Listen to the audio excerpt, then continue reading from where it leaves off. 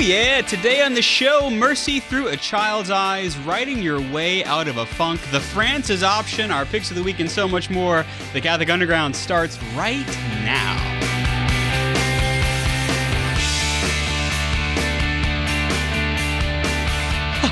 Well, hi there. Yeah, it is time for the CU Weekly. We are the podcast that tries to cut through the noise of the digital continent and bring you the topics that matter. It's episode number 330, I do believe. Yes, 330. It's 330 somewhere, and that's here. I'm Father Chris Decker. You know me. And then, of course, joining us, we've got Kathleen Lee. She's a religion teacher. She's the campus minister at Archbishop Chappelle High School in Metairie, Louisiana. She's our locally sourced faith ninja. We ship her in fresh every Sunday. Yeah. Hey, Kathleen. I'm feeling fresh today. Funky fresh, as it were. Yep. Yeah. I love a good paradox. Funky fresh, right? Yeah, that's nice. Olivia Galino is our resident paradox and student of life and Italian food critic. Hello, Olivia. Hey, Father. Did you finish with exams? No, but I finished with a significant The exam. big one. So The big one of the big ones, one of the That's big right. fish to fry. So. Speaking of fish to fry, we go up to space now. Jeff Blackwell is the technical director of the CU. He's the commandant of the Jeff Star 1 near Earth orbit satellite, and he swims in from space. Hey, Jeff. Yeah, it's cold out here, too, let me tell you. That's right. No one can hear you scream, especially if you need a coat. That's right. We got Ed Ball and Katie, the cat lady Richard, who's video and graphics if you're watching us on the stream or on Facebook Live. And we sure actually hope that you are, because we enjoy the Facebook interaction. Yeah. So Kathleen's in the chat room there, and she's interacting with folk. I am interacting. That's right. With people. Ask Kathleen questions in the Yeah, chat. let me know. You can I'll tell you certainly do. I'll tell you the ins and outs. Yeah, that's right. The show behind the secrets. scenes, exactly. All right. There are many secrets. So one of the things that's not secret, though, is we are award-winning now. Yay. If I can say. Yay. Catholic Community Radio is award-winning. Our quasi-parent organization, our partner in broadcasting, is Catholic Community Radio. And EWTN has a global Catholic radio conference every year. And didn't know, Jeff, that they were actually going to give an award out. And this came in the mail, huh? It did. Well, we, along with a phone call a couple of days before that, about 2 months ago, Jack Williams at EWTN had asked us to send in our top of the hour IDs, and they were going to basically play it for everyone who attended the conference. And this is the thing that we're required to play at the top of every hour on the radio station. Just like on your television station, you might notice there's a little thing at the bottom of the screen at the top of the hour that tells you what you're watching. Same thing with the audio. Basically call letters, city of license Yeah. are the two primary things you need in there. Right. So Exactly. But we have 15 seconds to do that.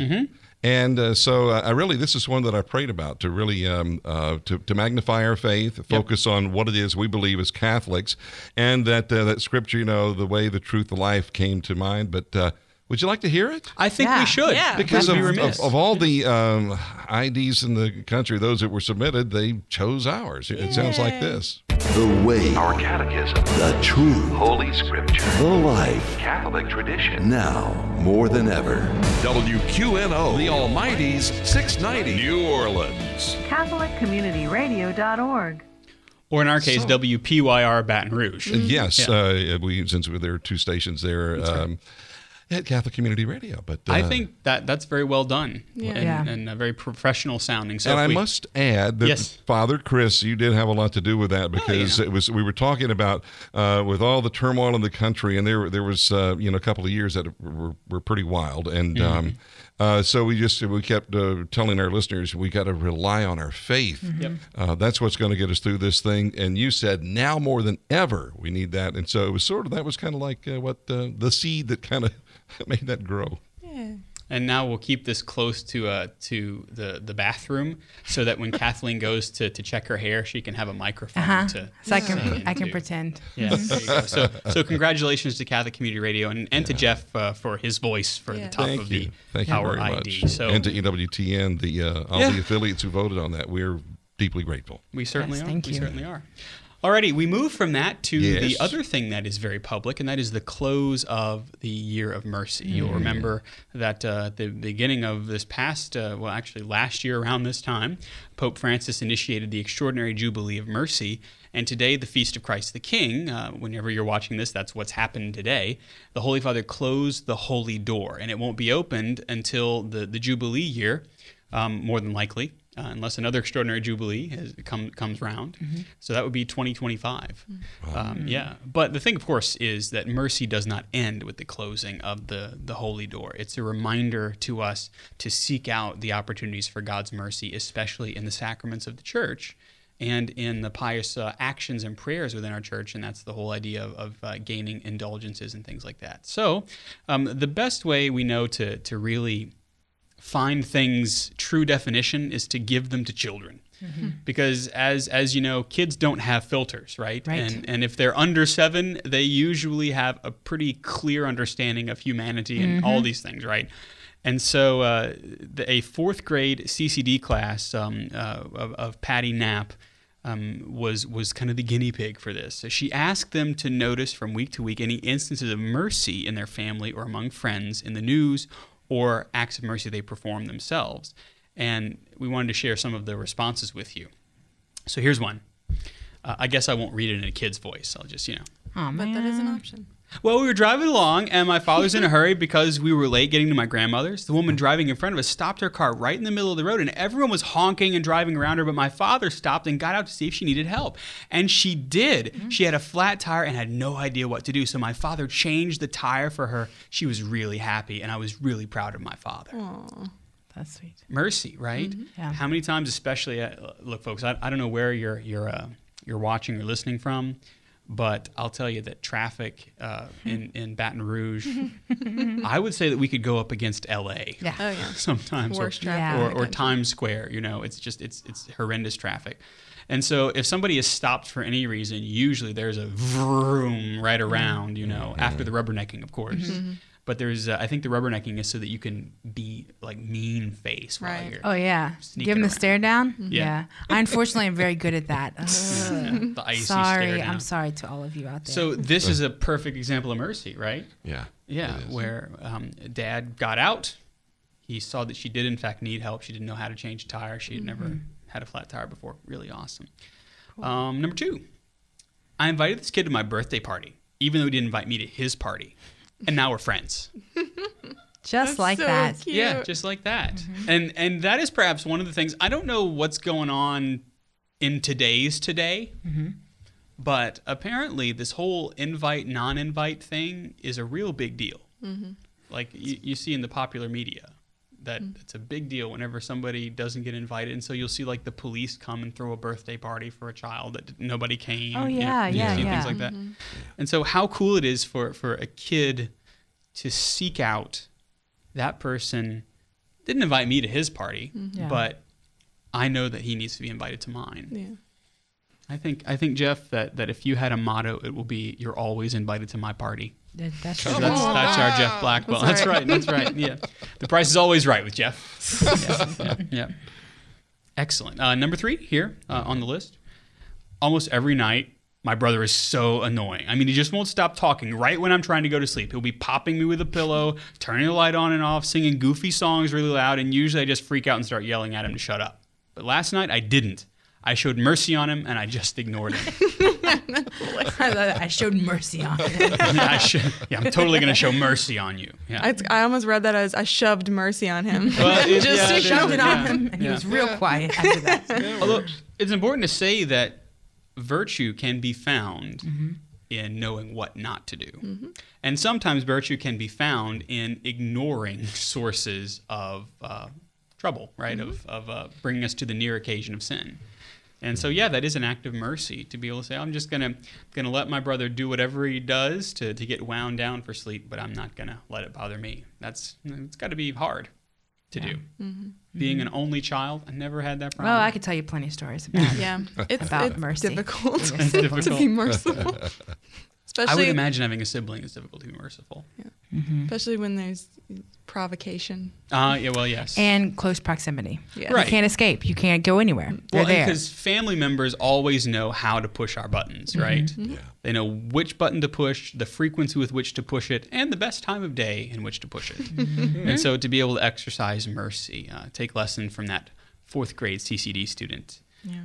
And let's see, number 4, I wanted some popcorn in the cafeteria, And I got up to go to the counter at the same time as this other kid, and I really had a craving for popcorn, but the boy said, I forgot my lunch, and I only have enough money for a bag of popcorn because everything else costs more. So I said, oh, go ahead. You have the popcorn, and I'll get something else. He said, thank you, and I got ice cream. That is a mercy win-win. And I got an ice cream. Yeah. To reward myself. That's right, to reward myself for being Kathleen, wait, was this you? Yeah, yes.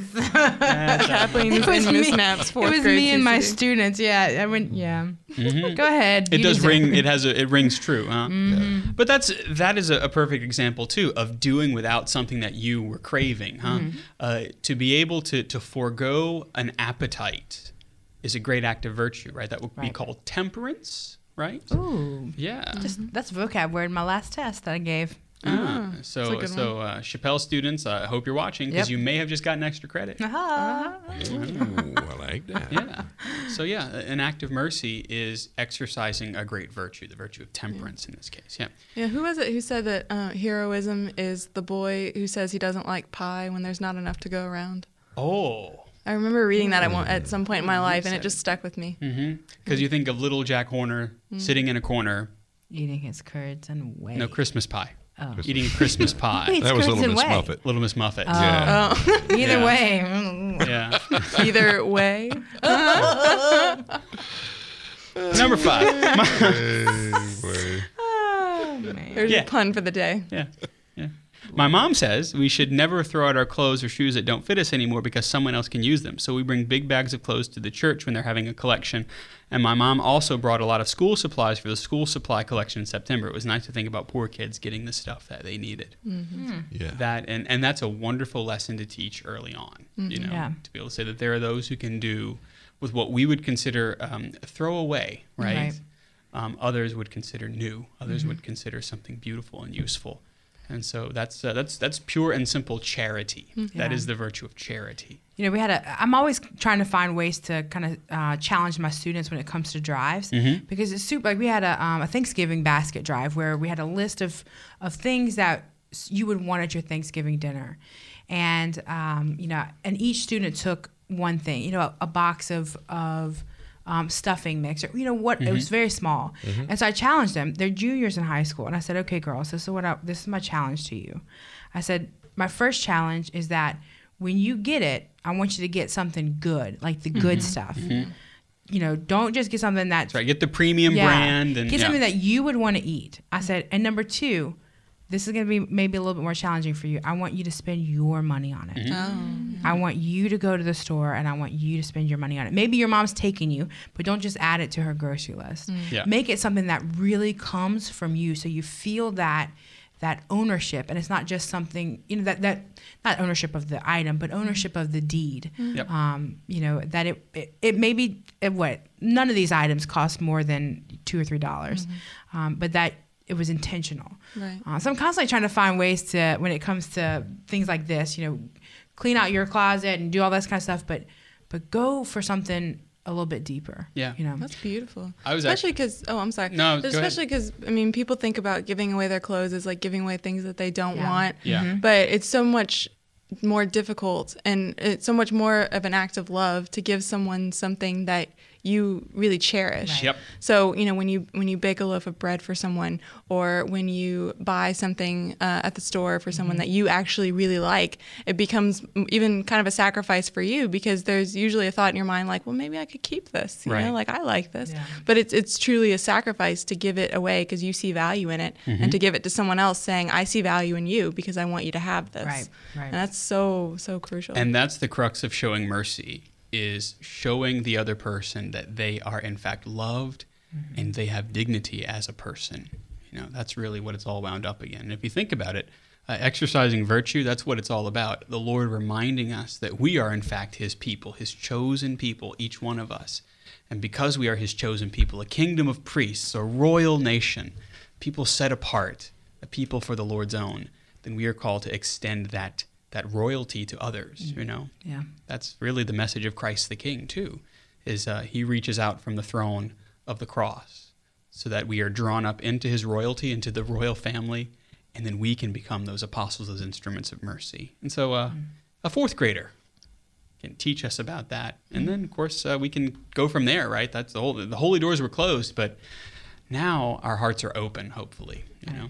So that's a beautiful thing. Well, I tell you, we move from that to a little reminder, because we know that you need it sometimes. We are the Catholic Underground.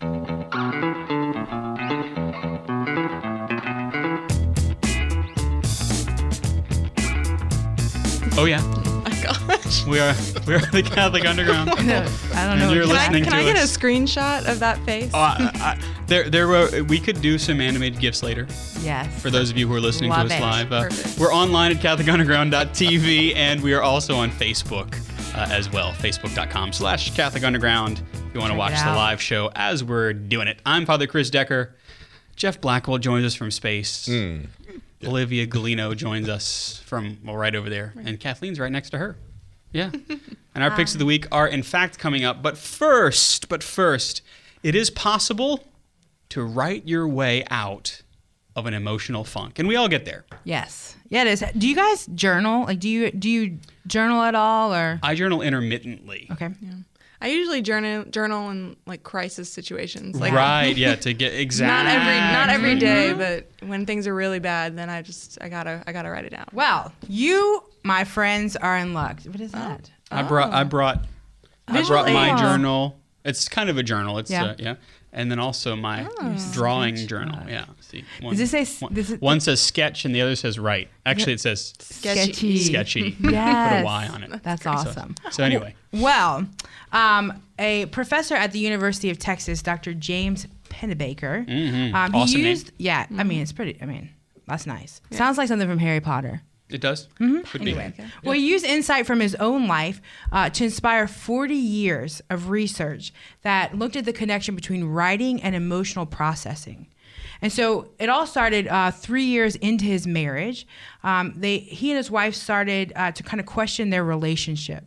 And after this, he was really confused about where they were, what was going on, and really unsettled. And he sank into a depression. Which, I mean, big crises like that might send us into times of sure. despair Yeah. and depression. And one morning, about a month into this funk, right, he climbed out of bed. He sat down at a typewriter. For those of you who do not know, it's a pre-computer. I actually had a pre-computer. It was called Pre-Computer 1000, and it came after my typewriter. I had a Royal typewriter. I wish I still had it. I wish you did. I do too. like the sound of it. I don't know where it is. Anyway, Somewhere. For a while, he stared at the machine, just wondering what to do. And then he began to start writing, just freely and honestly, about his marriage, about his parents, about his own sexuality, about his career, and even about death. So all these big topics, he just started to write about it without abandonment, without any boundaries. Mainly you think about like famous people doing this, and we call Right. it their memoirs, their biography, autobiography. But Yeah. any ordinary or not so ordinary person can just take up a pen. Right.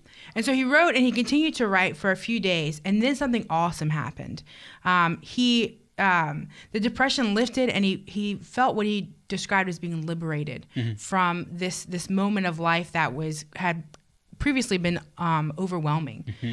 He began to reconnect with the deep love that he has for his wife, which is pretty cool. And then for the first time, he started to see the purpose and possibilities in his own life. He started to look beyond what, because sometimes when we're in a state of depression or despair, we get stuck in that moment. Yeah. It's like being in Oftentimes, very much so. And we look inward, and we don't ever look past the moment. This is never going to end, right? But this really opened him up to what could come from this. And so his own experience, like I said, sparked 40 years of research linking writing and emotional processing. And so he had a whole bunch of studies, and in each study he would have two groups. So one group, he would ask them to write on emotionally significant experiences, right? And then the other groups wrote about common things like their shoes or the cars passing by or what they ate for lunch. Yep. And they wrote for the same time in each experiment. They wrote for the same time, about 20 minutes. So this is how you get the parameters for the experiment, right? So both groups, everybody in all groups, would write for about 20 minutes for 3 days in a row, and then they would look at what came from it. Okay. And so they'd reflect on what happened while they were writing. Yeah, and yeah. the So what subjects, happened to the subjects? Yeah, and he said that those who wrote about emotionally charged experiences had notable improvement both in their physical and their mental health. He said those who wrote, with emotion were happier, they were less depressed, less anxious. All these things, were just diminished. And then months later, he would come back and see, how they were doing. And they reported lower blood pressure, improved immune function, or they weren't getting sick all the time, and fewer doctor visits. And that's something like I never knew that your mental state could affect your physical state. Oh, so yes, much. child. Like I remember when my grandmother passed away, my grandfather was very sick for a long time, and he kept going to the doctors, and they were like, we have no idea. There's not he's just sick all the time. And then he met a woman who had also lost her husband, and they both were kind of in the same funk. And it just the next day, literally fine, out the door, going, all around town. Awesome. But they also reported better relationships, improved memory, and more success at work, which we could all use, I think.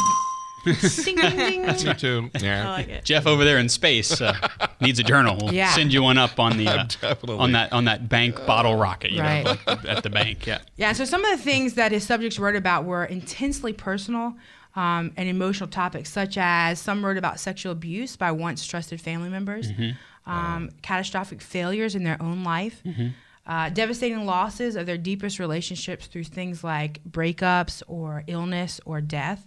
One woman wrote about feelings of responsibility she had after her own grandmother's death. And another man wrote about a warm summer day where he was like, man, this is great. And then his dad, very calmly, they were sitting, out in their yard, very calmly came out and told him that having children was one of the biggest mistakes he had ever made, and that he was leaving. That's Oh, terrible. my. And so he emoted this idea that he felt it was a beautiful day. Yeah.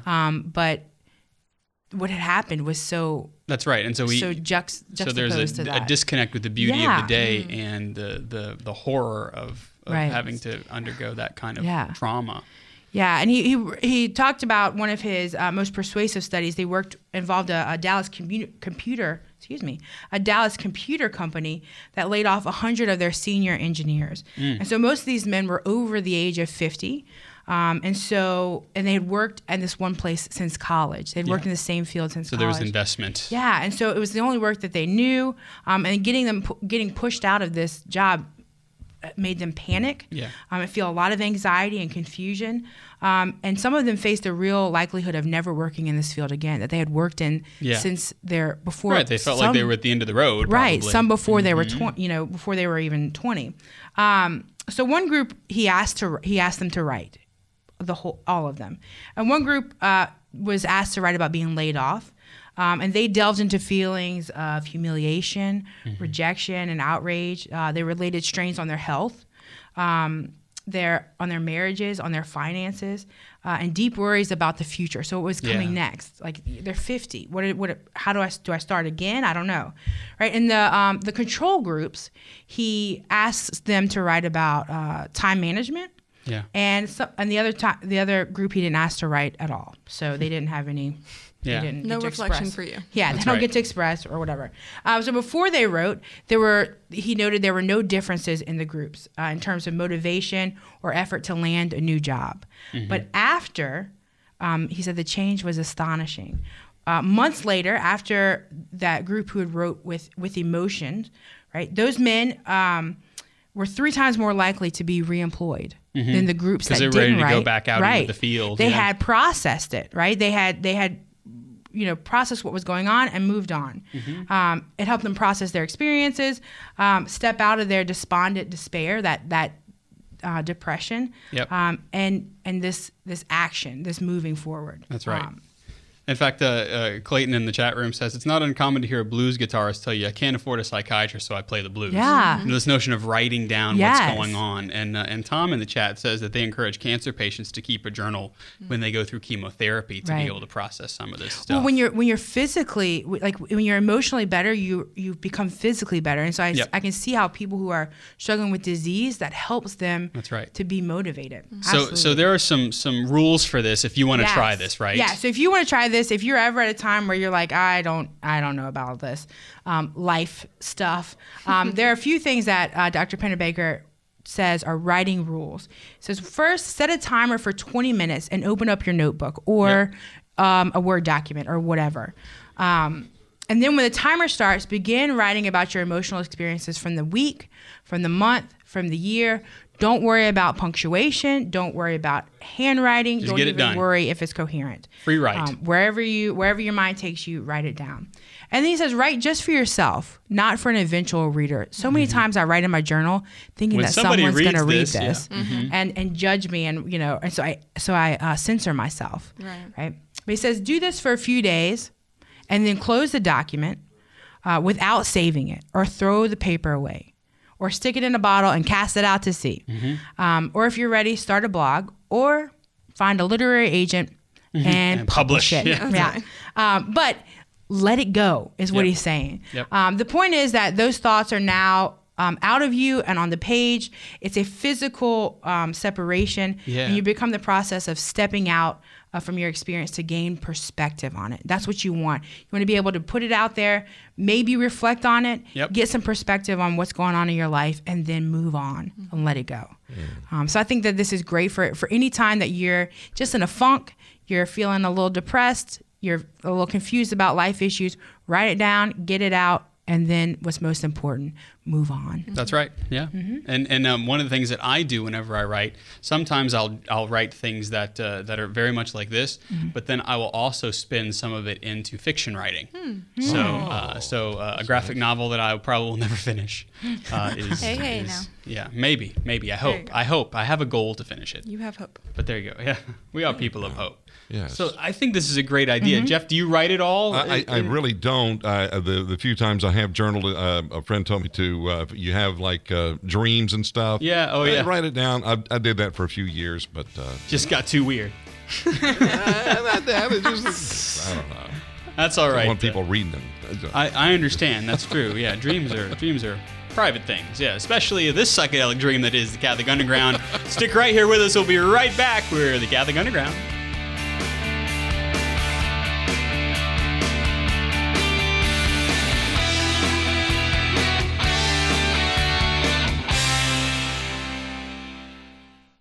A prayer for vocations. O God, who wills not the death of a sinner, but rather that he be converted and live, grant, we beseech you, through the intercession of the Blessed Mary, ever Virgin, Saint Joseph her spouse, and all the saints, an increase of laborers for your church, fellow laborers with Christ, to spend and consume themselves for souls. Through the same Jesus Christ, your Son, who lives and reigns with you in the unity of the Holy Spirit, God, forever and ever. Amen.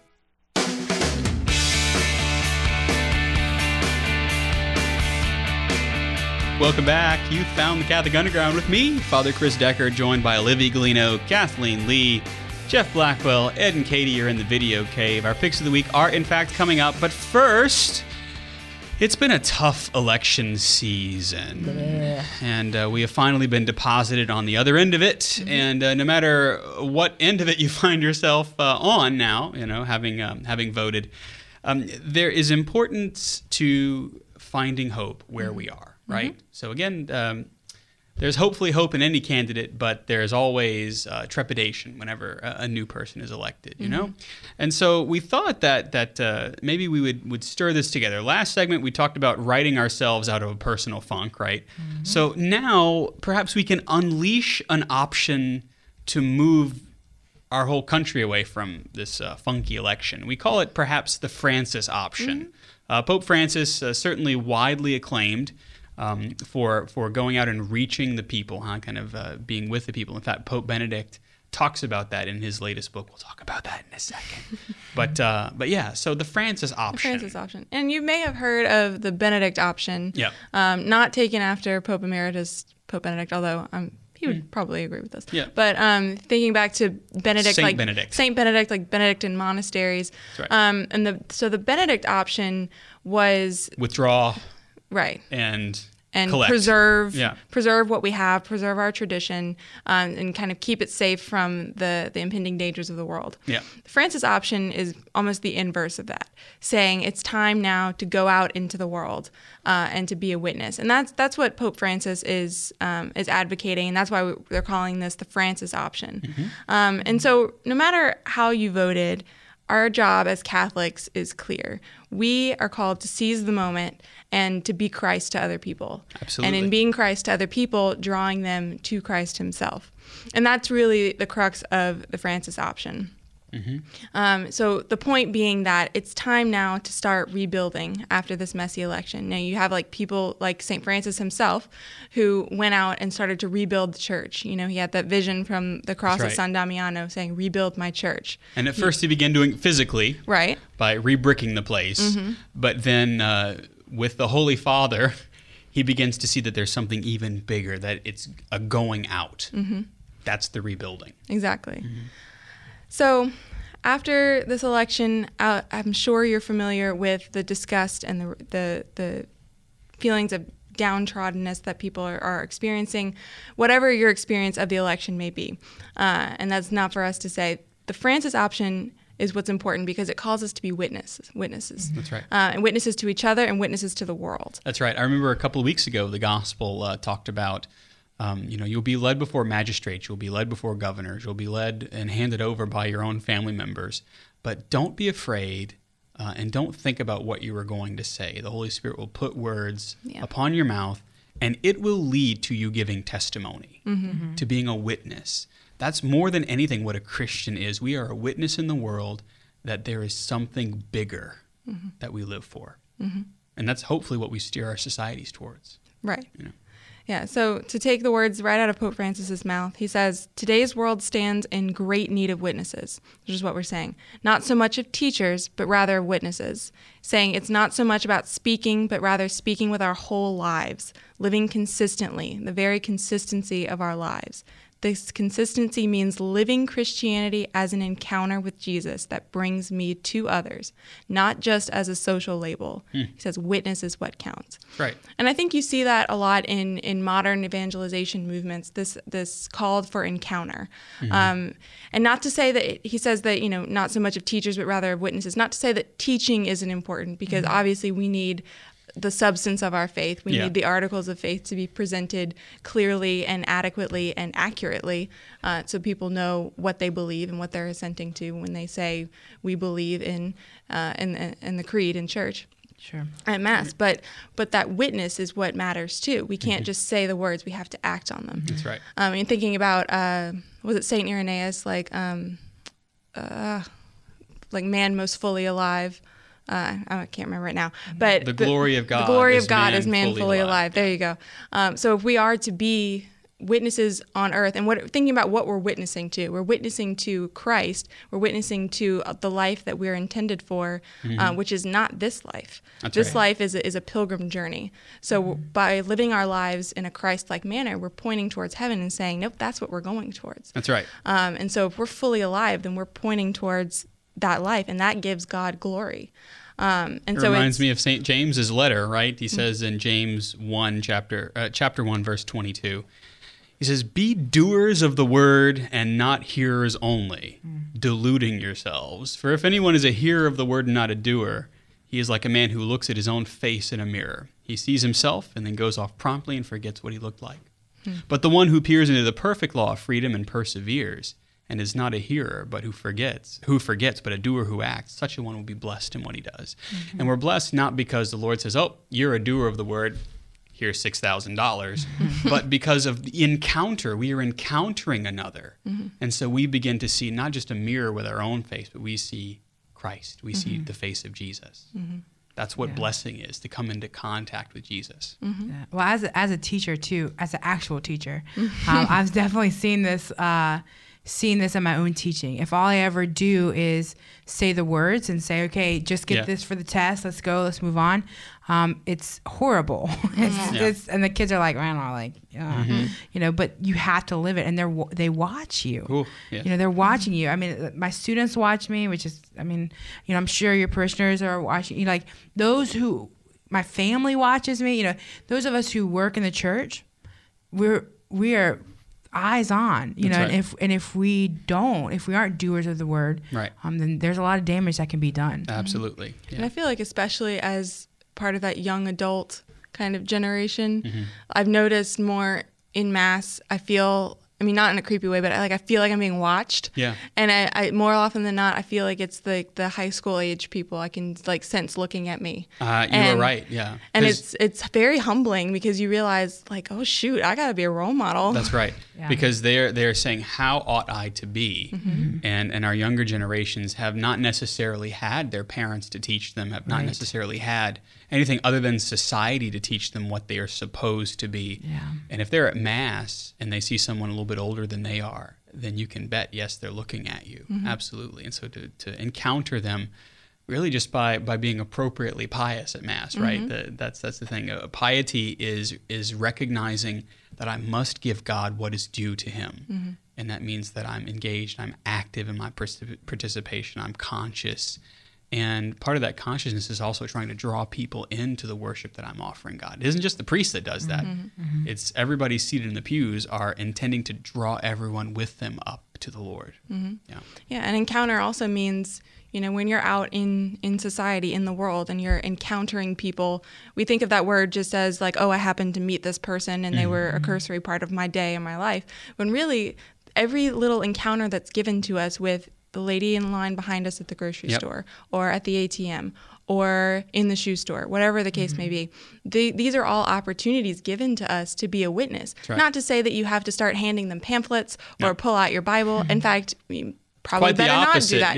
Yeah. But just being Christ to other people, being a light. And being light involves being joy. That's right. Being joyful. And so when you're a joyful, authentic Christian, people notice that. They see that and they think, I want to be like that. That's right. And so even if they don't ask you questions of, are you saved, or what's your faith like? Or chances are they probably won't ask these questions, but they'll take notice in how you live your life and they'll intuit who you are. That's right. And that's what we're saying as part of the Francis option is that's how the world will change. We look at the world as it is and we get frustrated because it seems so dismal. Things seem really bad. And this election cycle is just kind of proof of that. But when you want a world to embrace faith, the way to do it is not to pontificate and just kind of scream down people's throats. The way to do it is to be joyful and authentic witnesses. That's right. It happened to me at the supermarket last night. I was going to pick up some chicken because I had some fennel. I finally found fennel. Congratulations. It's taken me forever to find it in my locale, but I found some fennel, was going to get some chicken, and I was walking out, and there were a couple of guys that were doing a little fundraiser outside the market. And he says, I have some questions for you. And I said, I know that you do because I could see it on your face when I was walking in. He goes, yeah, so you're Catholic, right? I said, yeah, and Christian. He goes, what's the deal with all that? And so just being able to be joyful was the impetus for a sharing of an encounter of faith, And then he talked about, actually, as part of the conversation, what's with some people who are kind of mean with their, faith and everything. I was like, yeah, well, let's talk about that. So we talked about the difference between being a joyful Christian and one who kind of, hits you over the head with a blackjack, as it were, Yeah, and I love that because it was your joy that gave him courage to even ask you those questions. He caught me in a good moment, where I was thinking about food. So there was joy there. I'm so happy, fennel seeds. Yeah, he caught you in a fennel seed moment. He did. Yeah, so it's understandable that after the election, people are they want policies that promote goodness and truth. We're in a hopeful state. There's a change in the tide of our politics, but also in our world. You can really see a shift happening, and we look to politics maybe more often than we should for those kinds of things. When the Francis option offers just as good, or I would say better, of an option for how to live our lives in a responsible way. So you look at our politics, they kind of become bankrupt. And if that wasn't clear before, you have the astonishing flaws, as Archbishop Chaput put it, of this year's candidates that make that even clearer. And it seems like a dare from fate to both parties, saying just how many of your principles are you willing to sacrifice to support a candidate. Yeah. Exactly. And that's something that I think a lot of people felt threatened with this election cycle more than in the past. On both sides of the aisle. On both sides of the aisle, and even in the third party candidates. Yep. So Pope Francis's words really spell out what a family-centered political vision looks like. And I know it seems a little, you might be bristling at the fact of like, oh, the church is talking about politics. Well, let's go back to the Old Testament. First of all, God is our king. We learn that today is the feast of Christ, the King of the universe. So God is our rightful king. And even when the people clamored for a king to rule them, it was still a theocracy. Right. God was always at the center of that. The tabernacle was right next to David's house, and that was the central locus of their city, of their kingdom. And so Christ is the new David. He is our king. So theocracy is really the way to go, people. But I will save that for another day. So looking at what Pope Francis says about politics in our modern world, he calls for, first of all, an economy that's focused on consumer value, jobs for families, rather than this empty consumerist appeal for the sake of stock prices. So basically that idea of encounter again, like treat people, not as dollar signs or what are you worth to me? Essentially human livestock, right? Exactly. Yeah, that's a great way to put it. Yeah. And he also models true compassion to homosexual and transgender people in place of false charity of gender ideology. That's right. So we have these ideas in our mind that gender is something malleable, that it's something that we can choose, and that's really an ideology that's been placed in our society irresponsibly, and it confuses people. But that doesn't mean that we have to go around, like I said, pontificating against people. We have to always start from compassion. That's right. Always start from love. That's right. Because if you think about it, if you've ever encountered people that experience this particular issue, oftentimes, especially when they come to a priest, they'll say, I know the church doesn't like ... To which I will say, well, the church should not enter into this conversation yet, right? Because, right now I'm talking with you, you're talking with me. Yeah. Let's encounter each other. And then I might be able to share with you why the church would teach what she does, and probably it isn't what you've heard. Right. And that's part of all that encounter. If they see you as a person who is open, a person of joy, a person who's not, well, blah, blah, blah, blah, then that changes things. You can have an encounter, and you can welcome people into a family, a larger family, than perhaps the one that was very difficult for them, yeah. And it allows you to accompany that person. Yep. That's something that's so big for Pope Francis too, is accompaniment. So you encounter someone, you can't just leave them be once you encounter them. It's our job as Christians, as witnesses, to encounter people, but also to accompany them on their journey towards faith, towards healing, towards Christ himself if they don't know him. So these are all really important things to keep in mind in our in everyday interactions, because they're all encounters and they're all calls to accompaniment. So more on Pope Francis's kind of quasi-political vision, looking at peace. We think of world peace as something that's almost unattainable. Yeah. Just looking at the state of our world today is like, well, I mean, we pray for world peace, but is it ever really going to happen? That's right. It's a beauty pageant wish. Exactly. Right. And oh man, that makes me think of Miss Congenial. World peace. World peace. Yes. Yeah, exactly. But it turns out that Pope Francis says that peace is no more a pipe dream than it was in Poland in the mid 20th century. Or East Germany. Exactly. Or Russia. Yeah, think of JP2's Poland that he grew up in and transformed from the grips of communism. That's right. Now celebrating, I forget how many years of being consecrated to Christ the King. To the Sacred Heart of Jesus. In the span of a century. Less than a century. Wow. So there's always hope for peace, especially for peace, because as Christ says or the priest says in Persona Christi in the Mass, my peace I give to you. It's a true gift. It's not an illusion. Right. And it's a peace that's not worldly peace, where it's just an absence of nothing happening, right? It's nothing. The peace of Christ that compels us, especially at that point in the Mass, is a peace that is overwhelming. It is a peace that is grace-filled. It is a peace that allows us to enter into communion with him, which is what we do right after that exchange of the sign of peace. I often tell people that, like, when you're shaking hands with people, that's an outward symbol of perhaps earthly peace, but it's supposed to be an outward symbol of the deeper peace of Christ, right? That the peace of Christ that has rested upon me in this moment, I wish to share with you, and that is what brings unity in this moment, so that we can go to the altar together, and receive communion with our God, because we ourselves are in communion in him and through him, because he holds all things together in himself. I believe that's St. Paul's letter. Yeah. Amen. That we read here. Yeah. Very cool.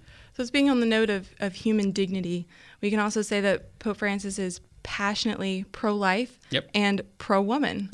And these from conception to natural death.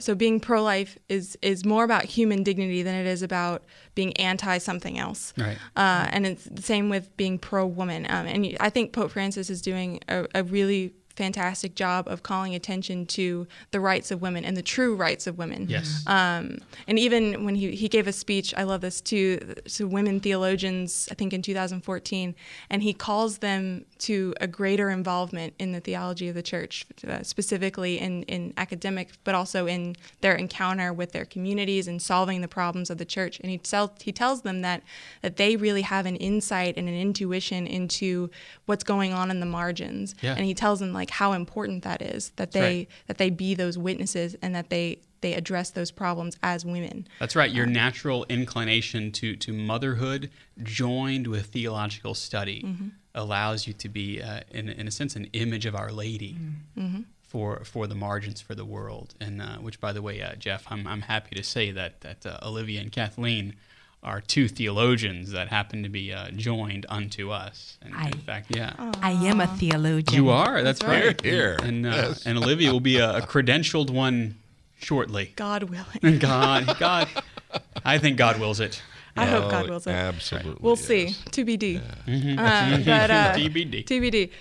But also Pope Francis, you've probably heard this in the news, but he's all about welcoming immigrants in the way that Jesus Christ opens his arms to them in the church, but opening them in our cultures and in our societies, and not turning our backs on their problems. And really, he wants to transform the world's respect for nature into a respect for human nature. So his environmental concerns are really concerned with human dignity as a whole. And I think that's, if you're drilling down to the point of any of these policies that we've listed, it's really, they're not specific economic policies, they're not specific political policies, but they're all about human dignity. And that's our starting point, that's our end point. And that's what we really should be focusing on. That's right. And there's tremendous healing that can take place from that. There is, yeah. And I think that there's a significant metaphor that Pope Francis sees the church as a field hospital after battle. So when we're looking for healing, oftentimes we go looking for it in politics, in our general society. We think, if we just make a law, or if we add an amendment, or if we take this away, then it'll be solved, or at least we'll be on the way to having it solved. And really, that's just not the case, because the civil society is not the end-all be-all of our existence. That's Marxism. That's not Catholicism. Right. So when we're looking for healing, we have to turn to the one who heals, and that's Christ and his church. William Butler Yeats, whom I quoted in my homily this morning, things fall apart the center cannot hold. If we're looking for all those other centers that are not Christ, then ultimately they will fly apart. They can't hold all the pins together. But Christ, because of his standing as slain, and his ability to redeem, though wounded, that is what holds all the pins together. In him, everything continues in being. And that's why we are part of his body, his mystical body, the church. Yeah. Mic drop. Actually, don't drop the No, mic. don't drop that one. Yeah, So pretty. So, in fact, Pope Francis put it this way, right? That's right. He said, there is an urgent need to see once again that faith is a light. For once the flame of faith dies out, all other lights begin to dim. The light of faith is unique since it is capable of illuminating every aspect of human existence. A light this powerful cannot come from ourselves, but from a more primordial source. In a word, it must come from God. That's right. That's the source of all light, but especially the light that transforms. That's right. So the Benedict option shields the flame of faith from harsh winds, but the Francis option sets fire everywhere so that the wind would fan it into flame. My goodness. One of the things that we want to fan into flame is that part of the show that we like to call The CU Pick of the Week. And for our first CU Pick of the Week, we're going to go right over to Kathleen. Kathleen, Yes, your Pick of the Week. Indeed. Well, the holidays are upon us. Yes, they are. And you know me. We do. I am a gift giver. He is a I giver of love gifts. giving the gifts. Now, for the holiday season, it's always important to me to give a gift that is meaningful. Yep. I don't like to give gift cards. I loathe it with all. If I give you a gift card, it means that I'm probably sick. You should check me. You should check on me. Kathleen, gift giving in absentia. No. A gift card to the California Pizza Kitchen. Nope. You can give me a gift card all you want. That'd be awesome. But as a gift giver, I try to find things that are meaningful for that person. Yep. And what I've tried to do in the past couple of years is also find things that I can buy that are not just manufactured in a warehouse somewhere by, some people. To find that they are coming from someplace that I can also help by purchasing this. Yep. This is called fair trade. And so there are a lot of companies out there. So I've decided that from now, because Black Friday is upon us, and it is very dark for some people because it's just a bad day. Anyway, from now until the holidays, until Christmas, I will be giving you Kathleen's gift-giving guide. Oh, Get I excited. like this, yes. Places where you can shop in order to give back to that place that you are shopping. Kathleen with a themed Pick of the Week. That's like right. it. Stay so tuned, my folks. first one is Catholic Relief Services, Fair Trade. You can go on their website, CRS Fair Trade, and it gives you all kinds of things: chocolate, coffee, earrings, mittens, scarves, all kinds of things, bags. I would like chocolate mittens. Yeah. That you can buy, and then it tells you where it comes from. Usually a program set up in a third world country where these people are making these items, they're handmade, in order to raise money for themselves, in order to boost their economy. It's great, and it's a Catholic organization. So CRS Fair Trade is your gift giving guide numero uno. And Olivia is obviously trying to figure out some gadget stuff for your Pick of the Week. Yes. Well, recently I had actually Katie the cat lady asked me for help with identifying what's a good place to look for a new computer or a new phone. And I have some sites that I've looked at. Actually, this is my Pick of the Week is thewirecutter.com. We'll put the link in the show notes. And it's actually where I did my research to buy my lovely computer, which I have to say I am 2 thumbs up, happy about. Yep. But it's similar. If you were listening a few weeks ago, my Pick of the Week was the Sweet Home, and that was basically this for home gifts or appliances, that kind of thing. So this is best gadgets, so like cameras, TVs, for people who don't want to take a lot of time figuring out what's the best thing to get. I just want you to tell me without me having to do hours of research. I get that, and these people get that too. It's nice to have a free version of Consumer Reports. Yes, it's basically an updated version of Consumer Reports, and it's on the internet, and it's free at all times. So any kind of category you can imagine: best Christmas lights, best wireless headphones. They even do cars, best compact crossover SUV. That's specific. I see Jeff Blackwell actually writing this down. Jeff Blackwell, how about your Pick of the Week over there? Okay, let's see here. I have a soft spot for commercials that say everything without really saying a lot. So that's the case with Amazon's new commercial, which debuted November 17th. It's called Old Friends, a Muslim and a priest with a common problem that gets resolved with the help of Amazon. It's a pretty cool commercial. EpicPew.com calls it the best commercial of the Christmas season. But wait, there's more. There's more. I have a bonus. More Pick of the Week. Also, speaking of old friends, I saw this yesterday. ESPN, a story November 19th about a 106-year-old statistician. Oh, my. Dr. John Risher is a retired physician. And he is an alum of the University of Virginia. He's an inspiration. He still drives. He needs no walking cane. He's got 20/20 vision with his eyeglasses. And I'll have the clip at CatholicUnderground.tv. Very nice. My both of goodness, those, yeah. I hope that when I'm an old priest, I still have 20/20 vision with my eyeglasses. Because, I don't want to lose the ability to read. Yeah.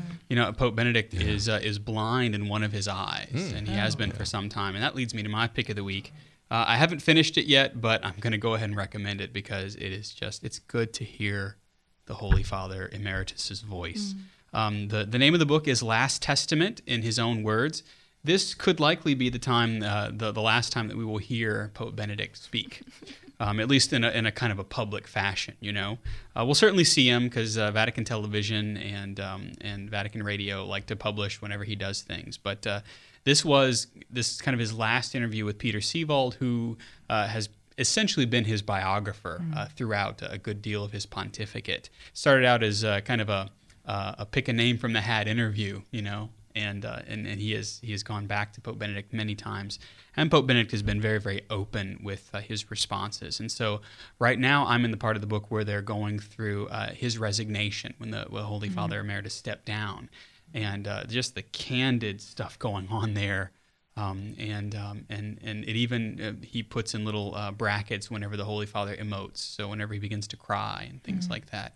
And so it's really good to hear Grandpa again. And the reason I say that is certainly not pejoratively, but I consider Pope Benedict XVI as a spiritual grandfather, and may I be like the Christ child, just sitting and watching him work in his shop, And so it's neat to see him in his shop this last time. So my pick of the week is Last Testament in his own words, and I'll put the link there to Amazon. I believe you can get it in paperback, in hardcover, and on your mobile reading device.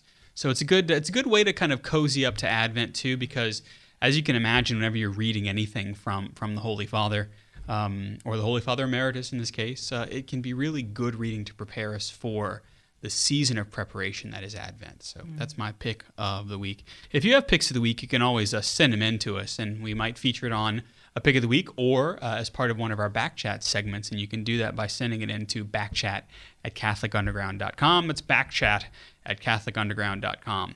Do you know that comes from, I've probably said this before, but that comes from FX back whenever they made their television Fresh Daily, and that was their email address, and I always thought it was really cool. Maybe it's because of the hard K sound on the end. Chat. Yeah, exactly, right. Back chat. Yeah. Back chat. Yeah, and so we've appropriated it since FX doesn't do that anymore. I like it. Yeah, so backchat@catholicunderground.com. And of course, Jeff, we are always very grateful for those who support us, not only with their prayers, but also with your financial benefactoring. Absolutely. This week, Catholic Underground is possible because of people like you. Join the growing number of undergrounders at catholicunderground.com/donate. Also, portions of the Catholic Underground are brought to you by audibletrial.com/Catholic Underground. That's audibletrial.com/Catholic Underground. And also by Mystic Monk Coffee. More information at catholicunderground.tv. Father? That's right. I can smell that royal rum pecan from here over at Mystic Monk Coffee. Yeah. If you'd like the show notes for this episode, if you want to subscribe to the podcast audio, if you want to see all the videos from practically time immemorial, you can do that at catholicunderground.com. Our panelists this episode have been Kathleen Lee. She's the Faith Ninja. She's our Hope Samurai. Yes, indeed. At Kathleen YABR. Also, Olivia Galino. She's at OM Galino on the Twitter. Our technical director is Jeff Blackwell. He's at Jeff Blackwell-us on Twitter and on the internet at jeffblackwell.us. Our research assistant and the leader of the crew in the lab is Jim Hayes.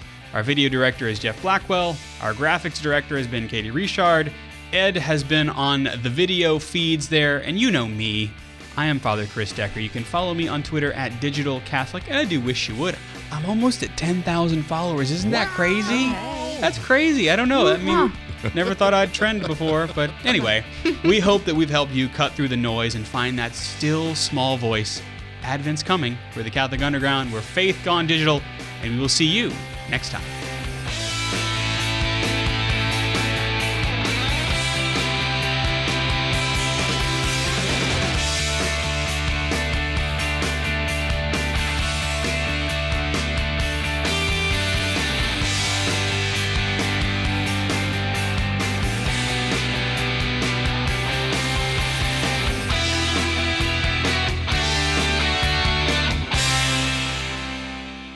From the Catholic Underground.